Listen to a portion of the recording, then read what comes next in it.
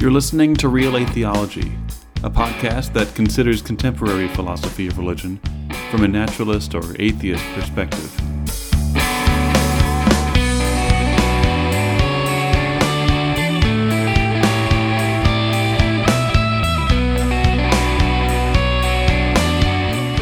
And this is part 2 of our interview with Dr. Kenny Pierce.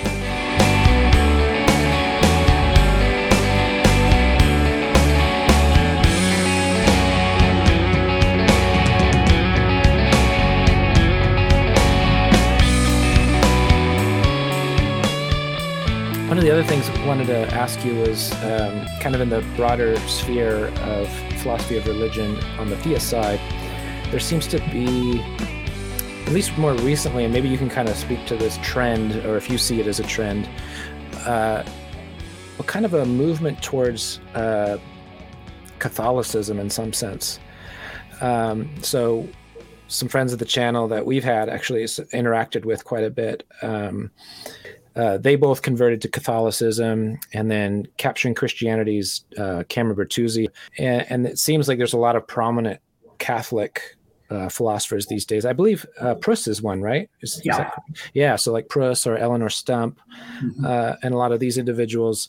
What do you think of that, or what do you make of that, if it is even an important trend that's happening right now? Yeah, I think it is an important trend. I think there are a couple of factors. One factor, within philosophy, at least, within academic philosophy. Yeah. One thing that's really not surprising about it is that a lot of this grounding stuff, and more generally the revival of metaphysics in analytic philosophy, including secular analytic philosophy, has been kind of reinventing a lot of tools, or bringing back a lot of tools that are associated with medieval scholastic philosophy, because it turns out we need that stuff. Yeah. And again, not just theists need some of that stuff, right? Yeah. And so in the past, I think there have always been a lot of Catholic philosophers, but in the past, they might have been doing scholarship on medieval philosophy, or they might have been in Catholic universities only talking to other Catholics. And they're still Catholics doing both of those things. But it's way easier now for Catholics to be part of the mainstream conversation in analytic metaphysics and philosophy of religion. And it's a tradition that has always really valued philosophy. Sure. And it also, the kind of Thomism is a gorgeous, attractive system, right? And it's this like giant, beautiful system that's worked out over centuries. And so people, they look at that and they're attracted to it. The Catholic Church seems like a place to be a Thomist.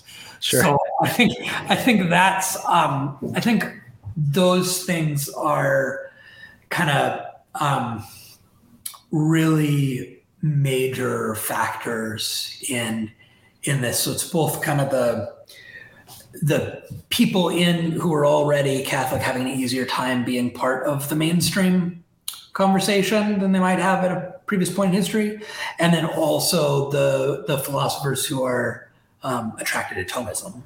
Yeah. Do you think there's anything to the, because I've heard a lot of people talk about, and in fact, we have a guy on our team, Real Atheology, who is at least sympathetic to Catholic traditions, finds them, beautiful or, aesthetically valuable. Do you think there's something there where like just the Catholic practices and, the Mass and the things traditions they carry out, there's some kind of maybe mystery there that's beautiful in some respect. Do you think that that's kind of drawing people these days? There's something about it these days that maybe is alluring. Is there anything to that aspect of it? I think there's some other kind of more sociological, less philosophy specific things in terms of the rock concert style, evangelical things seeming less meaningful and relevant to people, even though it's relevant in the sense that it's engaging with contemporary culture, and yet somehow it's not doing what people need, right? So right. I think there's definitely some of that, a kind of high church move. Yeah. There's also there are some people who are moving away from evangelicalism for a variety of reasons, potentially including its social and political associations and other things like that, who continue to hold relatively conservative views on certain issues, right? And the Catholic Church, or in Richard Swinburne's case, the Greek Orthodox Church, are potentially places where you might kind of decisively separate yourself from the things you don't like about evangelicalism while continuing to hold conservative or traditionalist views about some of those issues. Yeah. So I think that's probably also a factor. Yeah. Okay. Yeah, that makes sense. Okay. So the next thing I wanted to ask you then is that you recently wrote an article in Sola Scriptura. I think I'm saying that right. Sola Scriptura and Foundations of Christian Belief. And that was over at Orthodoxy and Dialogue. And just curious if you could elaborate a little bit on that piece that you wrote. Yeah.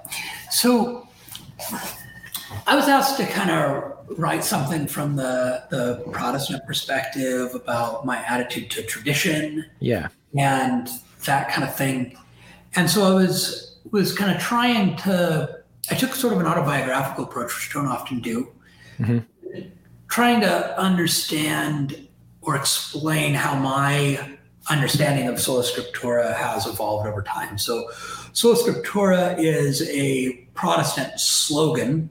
It may be a mistake to call it a doctrine because there are so many different interpretations of what that slogan means. Sure. So a Protestant slogan, Scripture alone, meaning the Bible alone. Yeah. A common, more specific formulation is something like the Bible alone can bind the conscience of the believer. And what they're so the idea is something like it's only if you really believe that it's only if you become convinced that this is taught in the Bible that you really think that in virtue of being a Christian you have to believe it. Something like that, right? But there have been, you can trace all the way back to nearly to the beginning of Protestantism.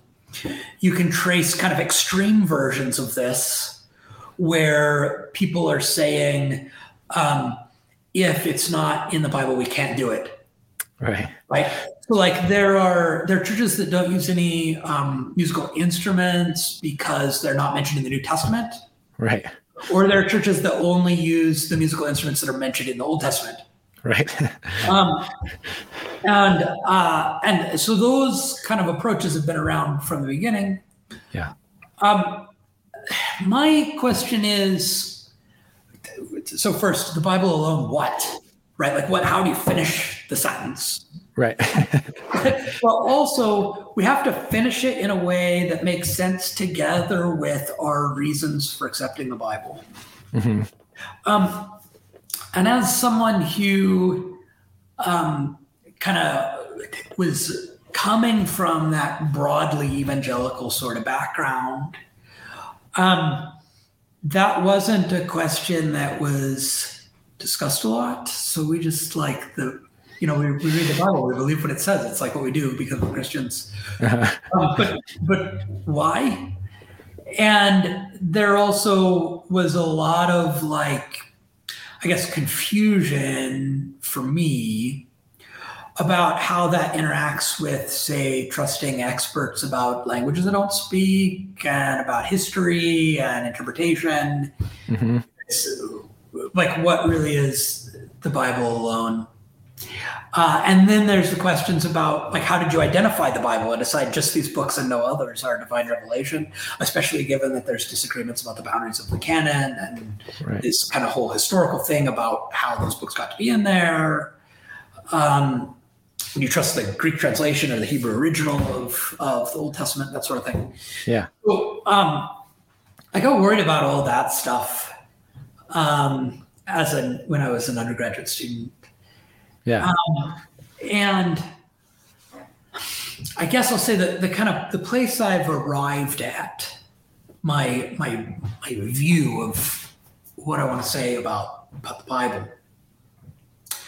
is that the Bible is both a record of the most important experiences humans have of God that humans have had, particularly the experiences of those who knew Jesus in the flesh, and also a means by which God is experienced by people today.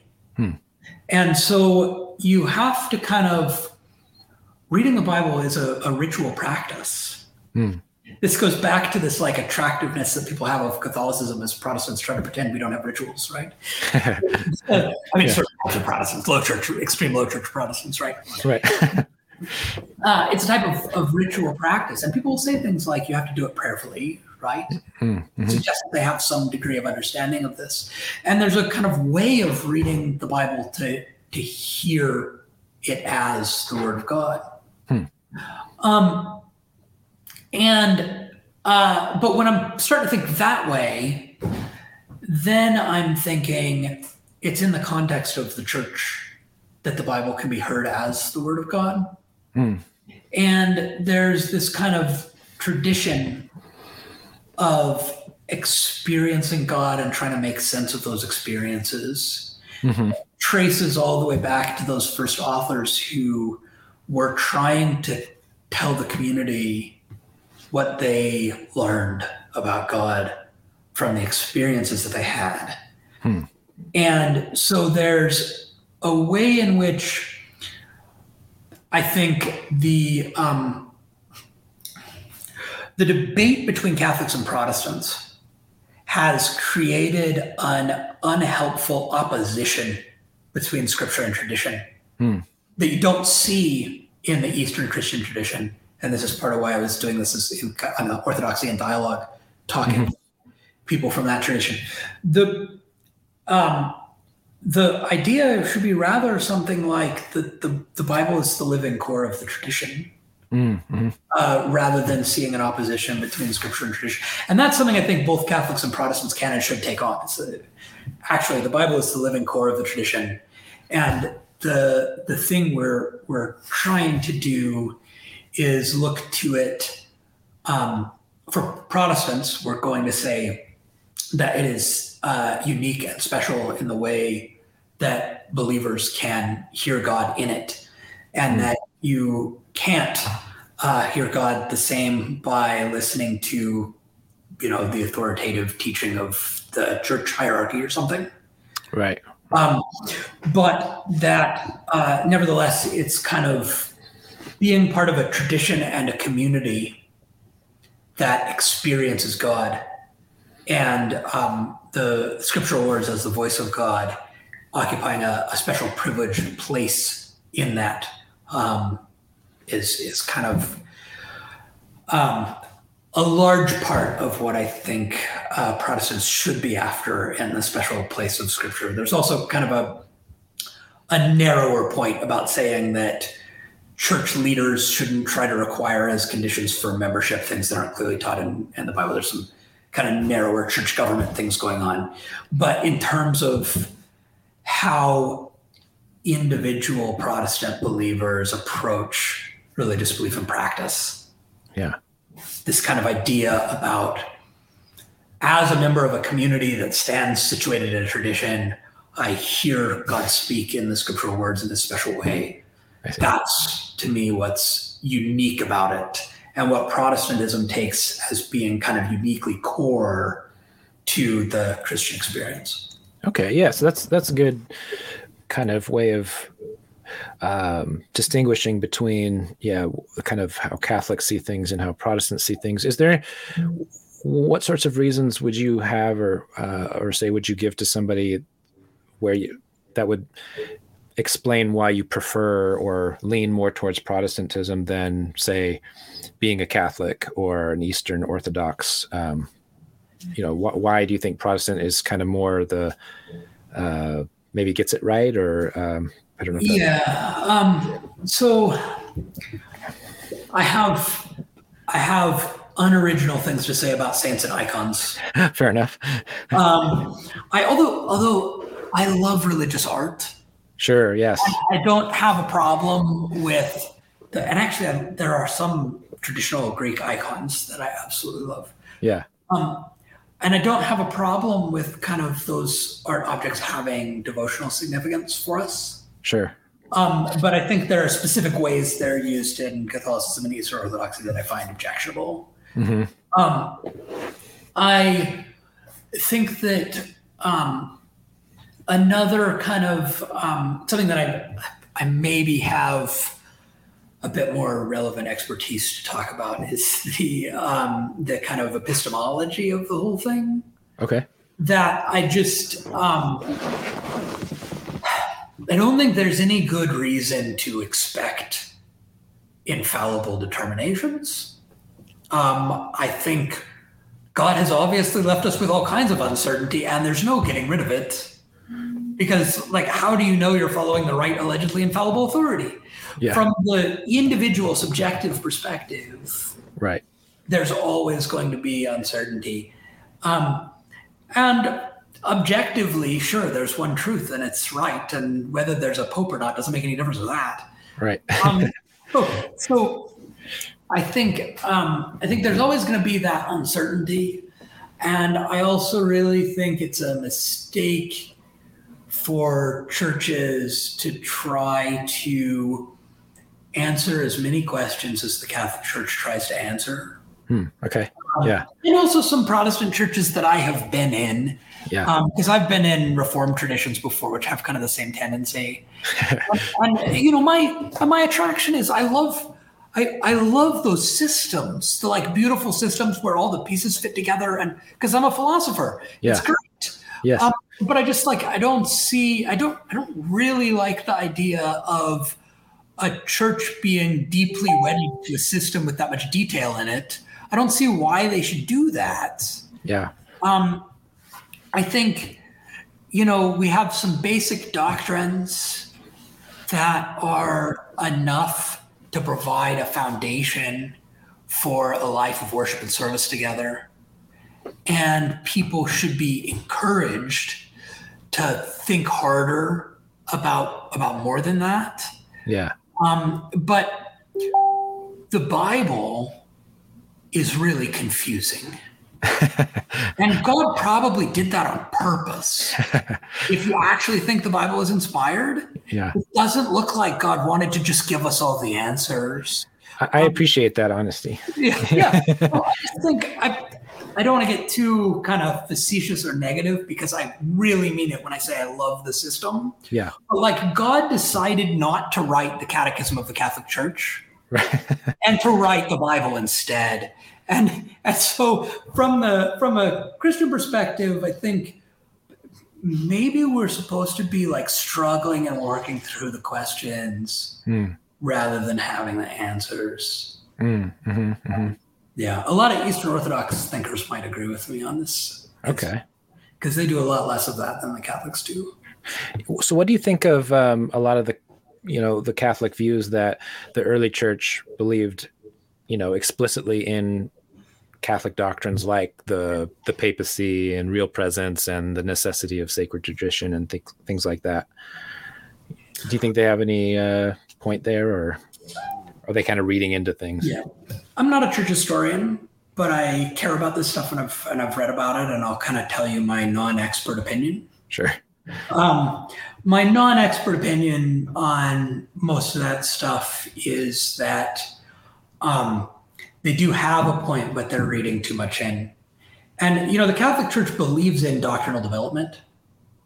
And what that means is if you're really being consistent, you're going to say the things these early people are saying are much less precise than the thing that the Catholic Church ended up saying centuries later because doctrinal development.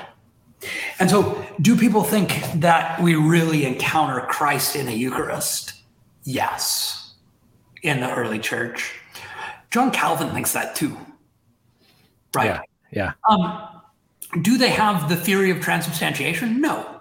This is a medieval scholastic metaphysical theory that kind of develops much later. And again, many Catholics will admit that. Uh-huh. Do they think that the Bishop of Rome has some kind of primacy over other bishops, that Rome is the most important bishop in some way? Yes. Do they think the Bishop of Rome can make infallible doctrinal pronouncements? I'm pretty confident the answer on that one's no. And so and in fact, papal infallibility was still controversial in like the 17th and 18th centuries among Catholics. Mm-hmm. And there's a dispute even today, as I understand it, about how many times papal infallibility has actually been exercised. If I'm not mistaken, I believe there are some Catholic theologians who say it's only once or twice. The doctrine of the Immaculate Conception and the doctrine of papal infallibility itself. So I'm going to kind of say that on all of these things that yes, the early church believed this kind of vague thing, and the Catholic Church has made it much more precise to make a much stronger claim. Yeah. And Christians should give some weight to that kind of vague general thing and take seriously I think Zwingli's view, Zwingli, the forgotten reformer from Switzerland, contemporary of Luther, his view that the Eucharist is just a symbol of the body and blood and there's no magic going on, right? And it affects the believer only because we're remembering the death of Christ when we consume it. Mm-hmm. That view, I think, actually makes perfectly good sense of the biblical texts. And if you're a sola scriptura Protestant, you have to say it's orthodox. Sure. It's fine to believe that. Uh-huh. But I also think that for me, as someone who believes what I said about the kind of experience of the church through the ages and being in a community that stands in your tradition and so on, I think making sense of that experience, my own and those of others, requires us to say something stronger than Zwingli. Mm-hmm. And I think that those early church figures who were talking about the way Christ is encountered in the sacrament, I think, we're trying to describe an experience. And I do want to say that experience was genuine, but I don't want to give transubstantiation as the correct metaphysical theory stand behind it. Yeah. Okay. So this goes along with what you've been saying here, but how would you respond to the Anglican convert to Catholicism, St. John Henry Newman, who claimed, so here's a quote from him. He said, "To be deep into history is to cease to be Protestant." I don't know. What do you make of that? It might depend on how you define Protestant, I guess. Okay. He didn't say to be deep in history is to be Catholic, right? That's so, true. I think a lot of my evangelical background and some of the kind of non-denominational stuff, there's some of these evangelical groups that act like Christianity started in the 1970s or something. And that's really a thing that I had to get past. I'm not sure I would have kept my faith if I was stuck there. Interesting. Really. Yeah. It's not that meaningful. And so sure, I'm deep in tradition or loving tradition in a way that some Protestants haven't. But I don't think I'm doing something different than Luther or Calvin or Arminius or Wesley. Sure. And so, so I think, I don't think that the history, the church history is going to necessarily lead someone in the specific directions of Catholicism or Orthodoxy. But I do think there are versions of Protestantism that you can't hold on to while taking the history seriously. That's fair. Yeah. I wanted to switch gears to, do you see a distinction, and what distinction do you see between Christian apologetics and Christian philosophy of religion? Do they have different qualities and methods, or do you think there's, what distinguishes the two, or do you think there's much of a difference between the two? What are your thoughts on kind of those two different aspects of what Christians do? Yeah. I want to preface, when I've commented on this before, people sometimes think I'm building up people like me who are professors of philosophy and insulting the people who call themselves apologists. Mhm. And, I don't know what everybody else necessarily means by philosophy or apologetics, what they think they're doing when they use that label. Yeah. So I wouldn't want people to think that I'm talking about particular people. But if I was making a distinction between two different activities that people can engage in, what I would call philosophy of religion is a research program or a field of inquiry. Yeah.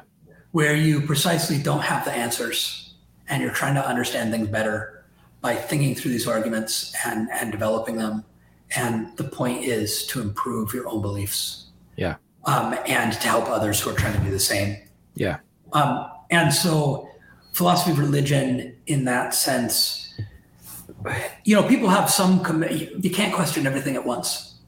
Fair. Yeah. People have some commitments that they kind of hold on to and assume, but they're inquiring and changing their views, and it's a field of inquiry. Yeah. Apologetics is about, people love to quote that verse from Peter about giving a reason for the hope and whatever. Right. It's about explaining to the public the reasons in favor of a particular view. Right. So the view is fixed, and you're trying to show that there are good reasons for it. Now, I think that can be okay. Mm-hmm. I think there's a kind of moral hazard, right, in that if you no longer think the view is good, you're out of a job or something, right? Like this activity only makes sense as long as that view holds. Yeah. That can happen with different kinds of research programs as well. Sure. That they have kind of a fundamental assumption it'd be really hard for you to give up because it would mean that everything you've published in the last 10 years is bunk, right? Yeah. So you can get, this happens to philosophers and scientists and everybody. Yeah. But I really think that's the difference. And when apologetics can be really bad is when it can be bad is when they just are trying to do anything to make the kind of predetermined view look good. Yes. Don't care about being honest about the reasons that exist on both sides and the problems with the view and so forth. And I think, that's a real disservice. A lot of the fundamentalist apologetics and education stuff for, the way the things kids hear in youth group or whatever are just setting them up for loss of faith because they're relying on stuff that just doesn't stand up. Mm-hmm. Ken Ham would love for everyone to believe that you can't be a Christian and believe in evolution at the same time. Right. And look, you got to believe in evolution. If the evidence is there. Right. And it doesn't matter if you're a theist or an atheist, the evidence is there. Yeah. And so telling people that you've got to resist all that evidence in order to be a Christian is just setting them to fail. Yeah. Hiding evidence or arguments from them or straw manning atheists constantly is also setting them up to lose their faith whenever they encounter the real thing, right? Yes. So that's when I think apologetics can be really bad. Yeah. But I think when apologetics is good, I'm not sure what the difference is between it and public philosophy of religion or popularizing philosophy of religion. Sure. Right? Yeah. Apologetics is kind of educating people about philosophy of religion. Yeah. Tell me what you think of this. Oh, I wouldn't consider you an apologist. I like how you described that philosophy of religion is a research program.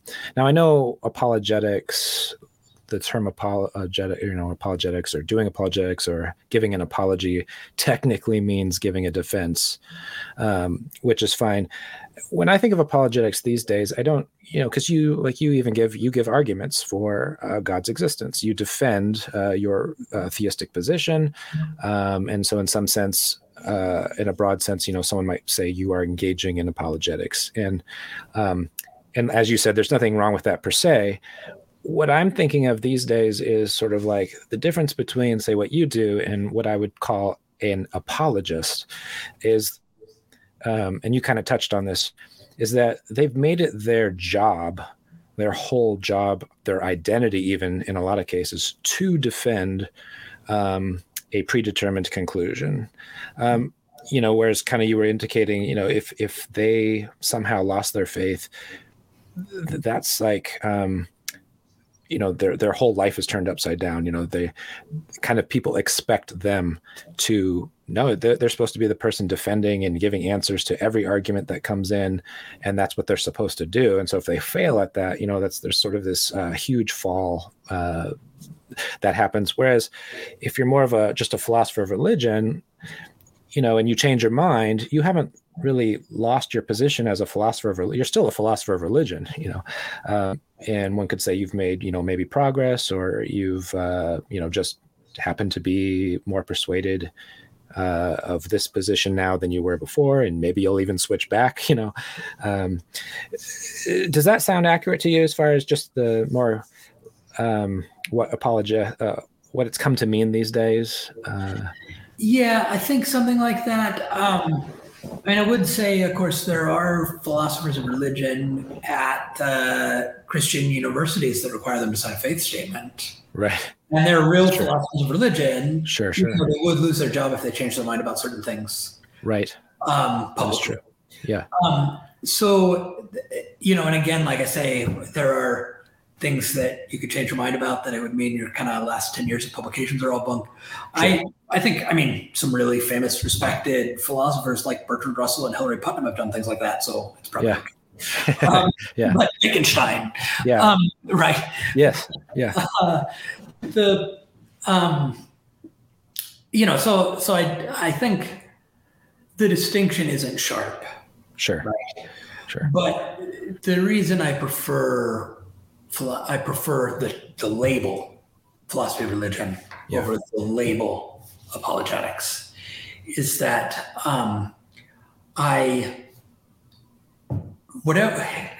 in whatever ways I might in fact be imperfect in real life, the project that I want to be engaging in, the thing that I hope I'm doing, is trying to think through these questions more carefully to improve my beliefs.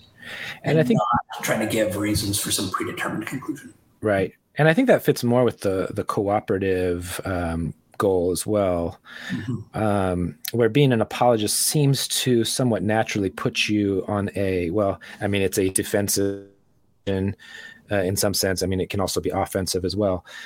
But there just seems to be a more combative, a natural combativeness to the idea of being an apologist versus a philosopher of religion, where this is what I investigate. And I have beliefs about these things, but one thing I appreciate about you very much is just your willingness to be honest when this argument's not very good, I realize the weaknesses here. This is my preferred view.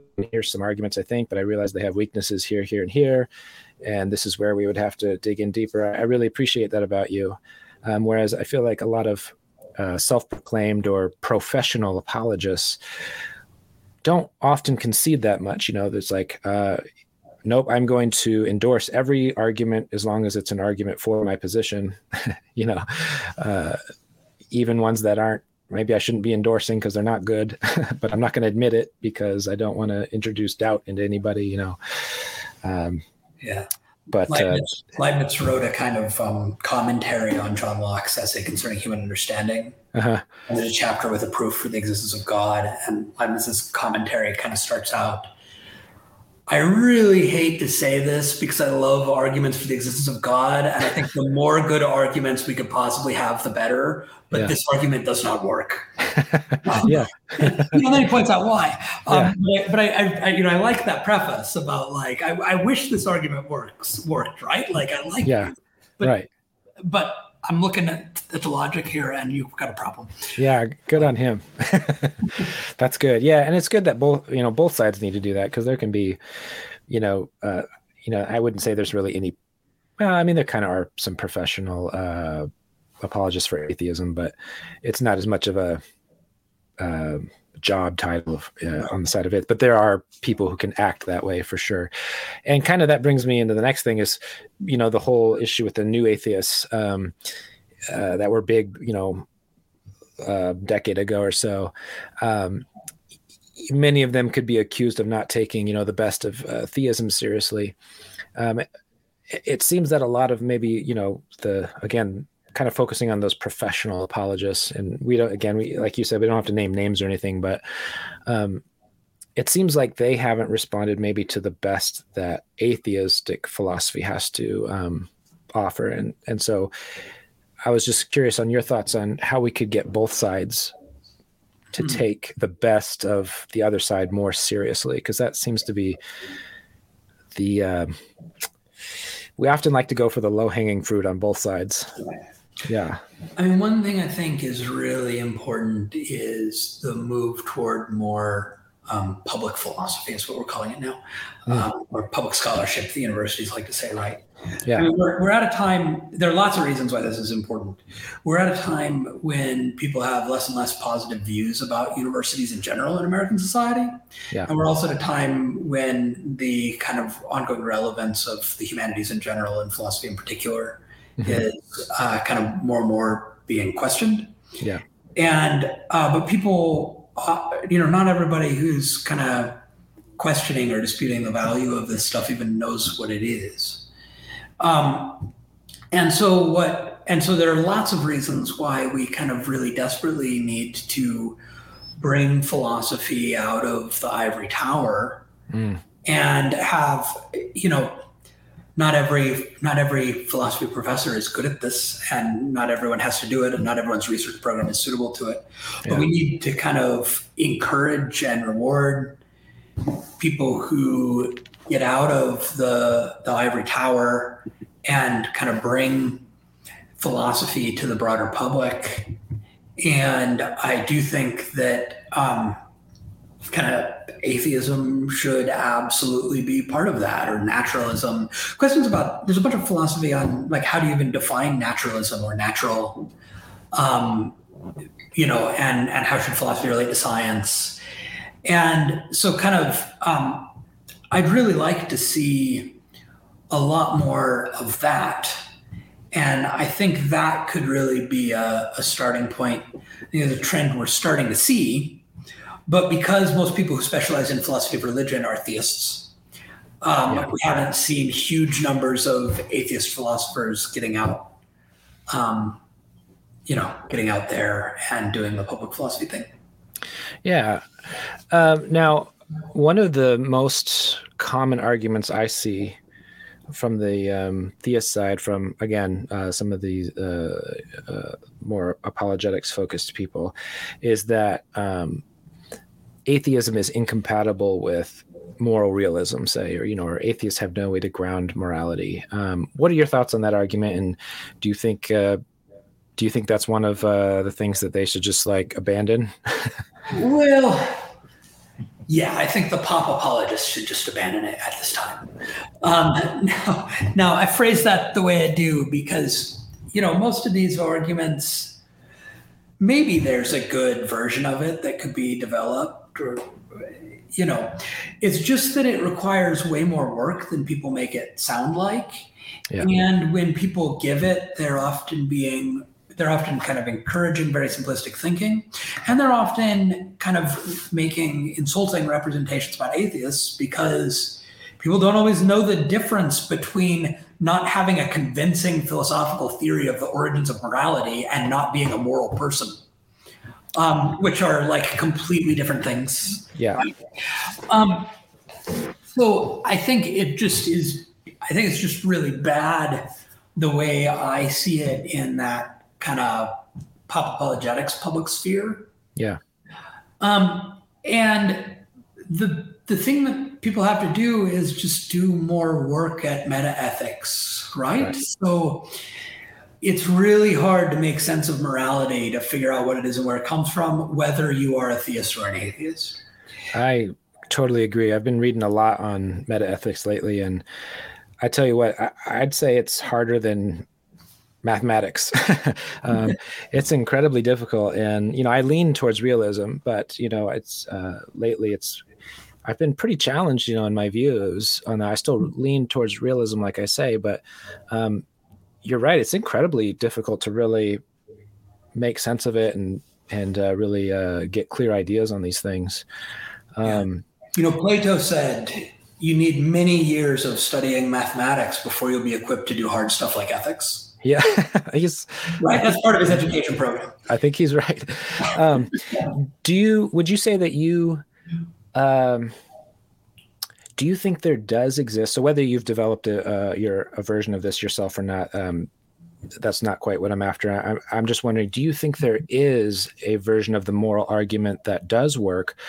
Or would you say that moral realism can be coherently integrated into atheism?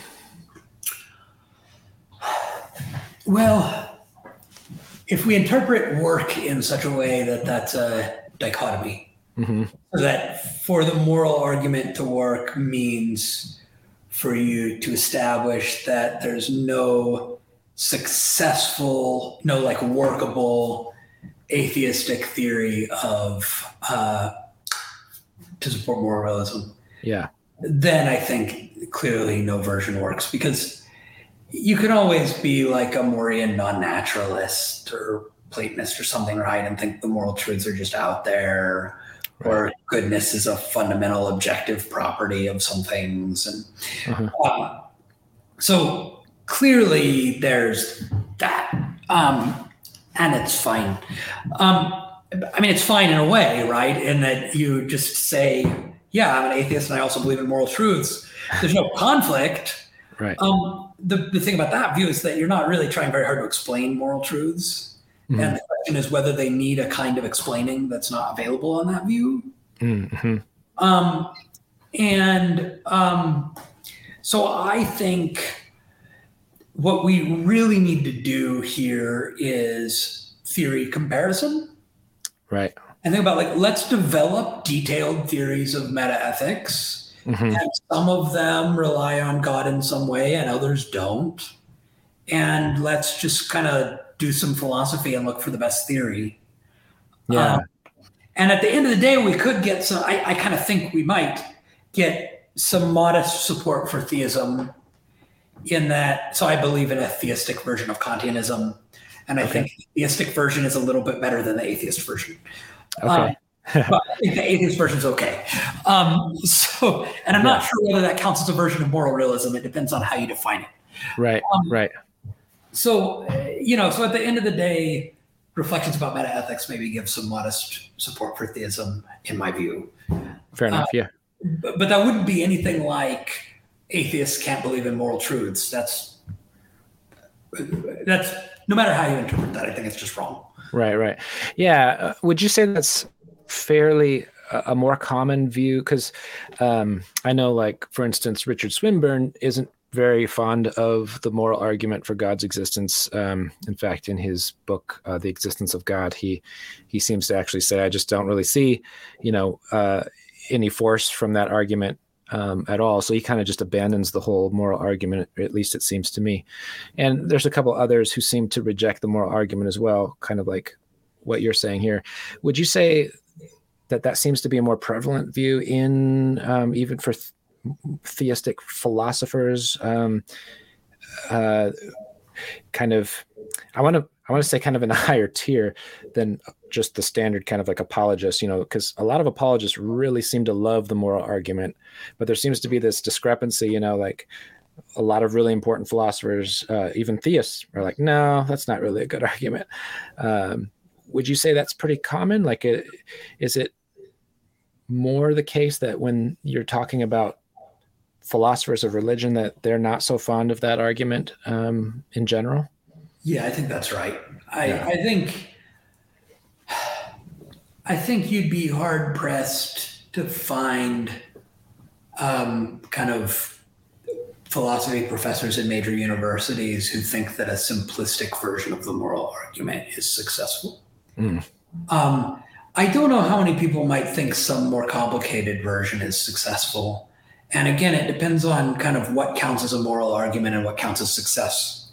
Right. But part of the problem here is just like, say, the logical problem of evil. Right. The problem isn't, well, I don't think that Plantinga proved conclusively that the compatibility of evil with God. Okay, interesting. Yeah. He did. Some people think that he did. Right. I don't know that, because this Molinist metaphysics is way too controversial. It's not clear that anybody should believe that's coherent. Maybe it is, maybe not. Yeah. I don't think he proved that. Yeah. But what he showed is that the kind of extra premises that you need to get from there is any evil at all to there is no God are premises that cannot be easily proved. Mm-hmm. And I think the same thing is going on in kind of the moral argument here, that you just you can't establish that connection. And the reason you can't establish that connection is metaethics is too hard. Right? And so, on my view, morality is objectively metaphysically dependent on God, right? That's a fact about the structure of reality, according to me. Right. Okay. But that doesn't show. And so there's a sense in which I can say if there were no God, then there would be no morality or something like that, because God is actually the foundation for it, according to me. But that doesn't show that kind of there's any incoherence in an atheistic worldview that holds there's morality without God. Yeah.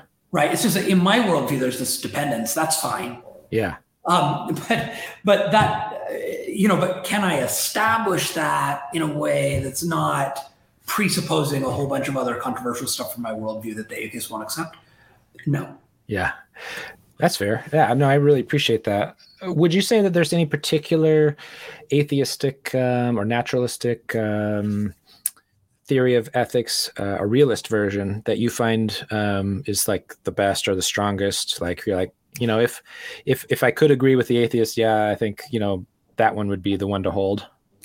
Yeah. So like I said, I think the theistic version of Kantianism is only a little bit better than the atheistic version. So I think on this Kantian view, God doesn't play a really central role in in kind of where moral obligations come from. Okay. The Kantian view holds that to try to say anything about Kant very simply. But the idea is that if we think about what it is to act for reasons, right, we can see that actually a certain sort of moral law arises from that very activity of acting for reasons, because by taking something to be a reason for an action, I'm actually willing a kind of universal rule. And that structure of these willing universal rules implies certain universal laws that you can't make any kind of consistent structure of rules without endorsing. Mm-hmm. So that's my favorite theory. But there's no reason an atheist couldn't be an Aristotelian virtue theorist or something like that either. Sure. So it's not, what you were describing there sounds a bit like what Derek Parfit kind of talks about with the reasons for action. Is that fair? Yeah, there's a lot of Kantian influence on a lot of that literature around Parfit and others. Yeah. Excellent.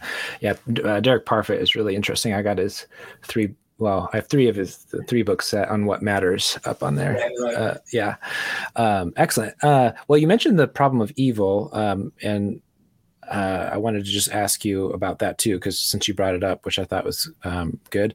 There are some apologists tend to think that the problem of evil actually proves God's existence, and I don't know. What are your thoughts on that? Because are you familiar with what I'm talking about? Yeah, I usually think those things are silly. Yeah.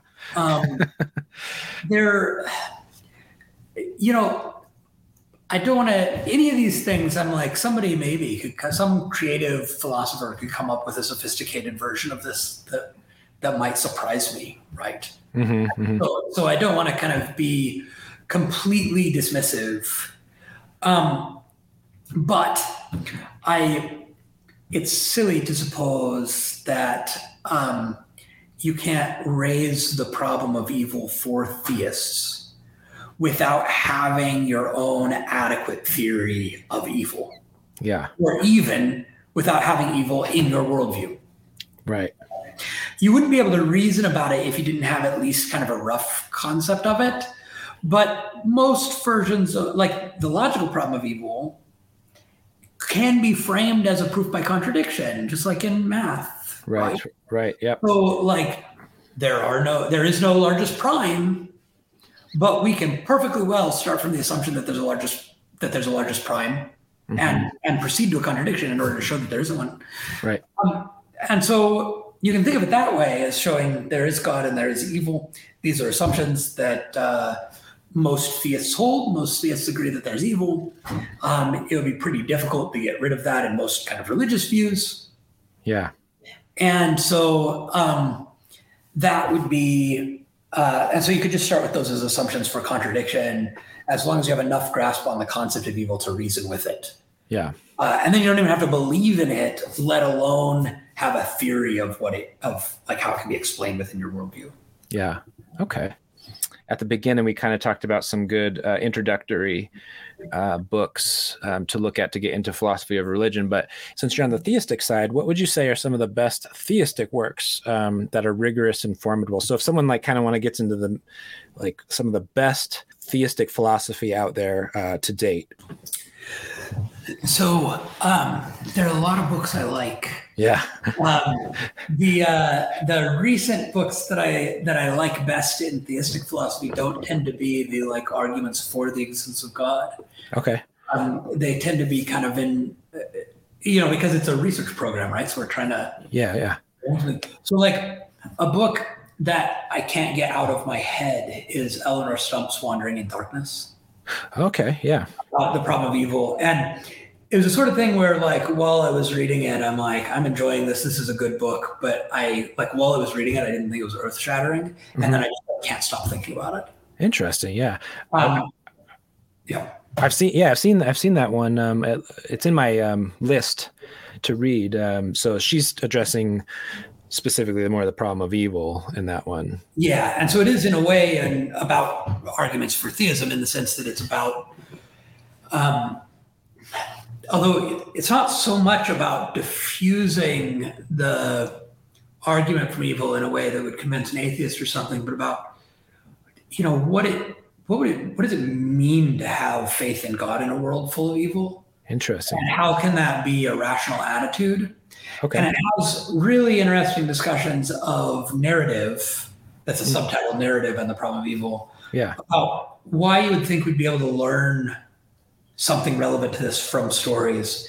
And then she has these fantastically philosophically insightful commentaries on Bible stories. And you would think that this would be some kind of shallow Sunday school thing. and it's not at all. Yeah. That why these little stories that those of us who were raised Christian learned when we were 7 or something are actually this really deep philosophical resource for thinking about faith and suffering and evil. Okay. Yeah. I would say, for many atheists and myself included, the problem of evil is a big stumbling block for me. That's a big one for me. So do you think, even if you kind of mentioned that you didn't think it might convince an atheist, but do you think it would nevertheless be beneficial for an atheist to check out? I do. And something I think is, as we mentioned before, the atheists who are not that I'm saying that this is the only reason that they're atheists, right? Right. But atheists who, in addition to their intellectual reasons, kind of were personally hurt by religion or are very concerned about the kind of ways in which religion has contributed to evil in the world.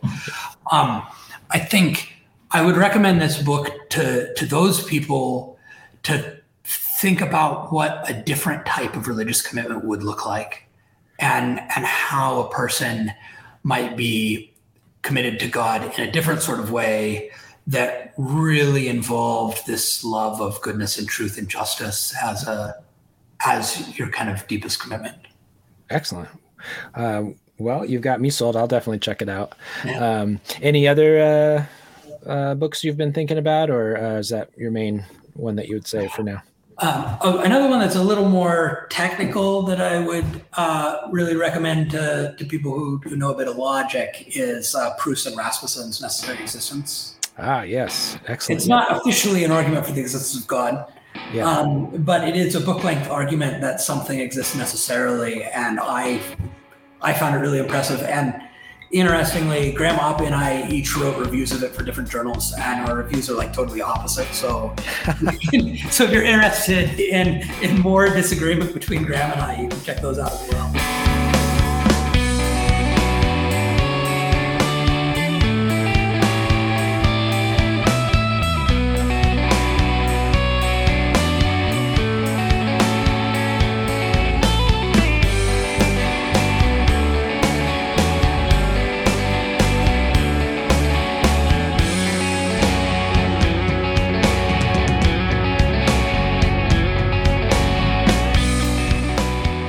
If you appreciate the content and tone of what Relay Theology has to offer, please consider writing a review on iTunes or sharing an episode on social media. We also have a Patreon to which you can make a small recurring donation per episode in support of the show. Music is from the Chicago-based band Casserole. We would also like to thank our patrons: Aiden Armstrong, Jason, Robin Willems, Ed Atkinson, Kashi Samaro-Rira, Kim Bushkowski, Anthony Lawson, Jeffrey Rubinoff, Brandon McCleary.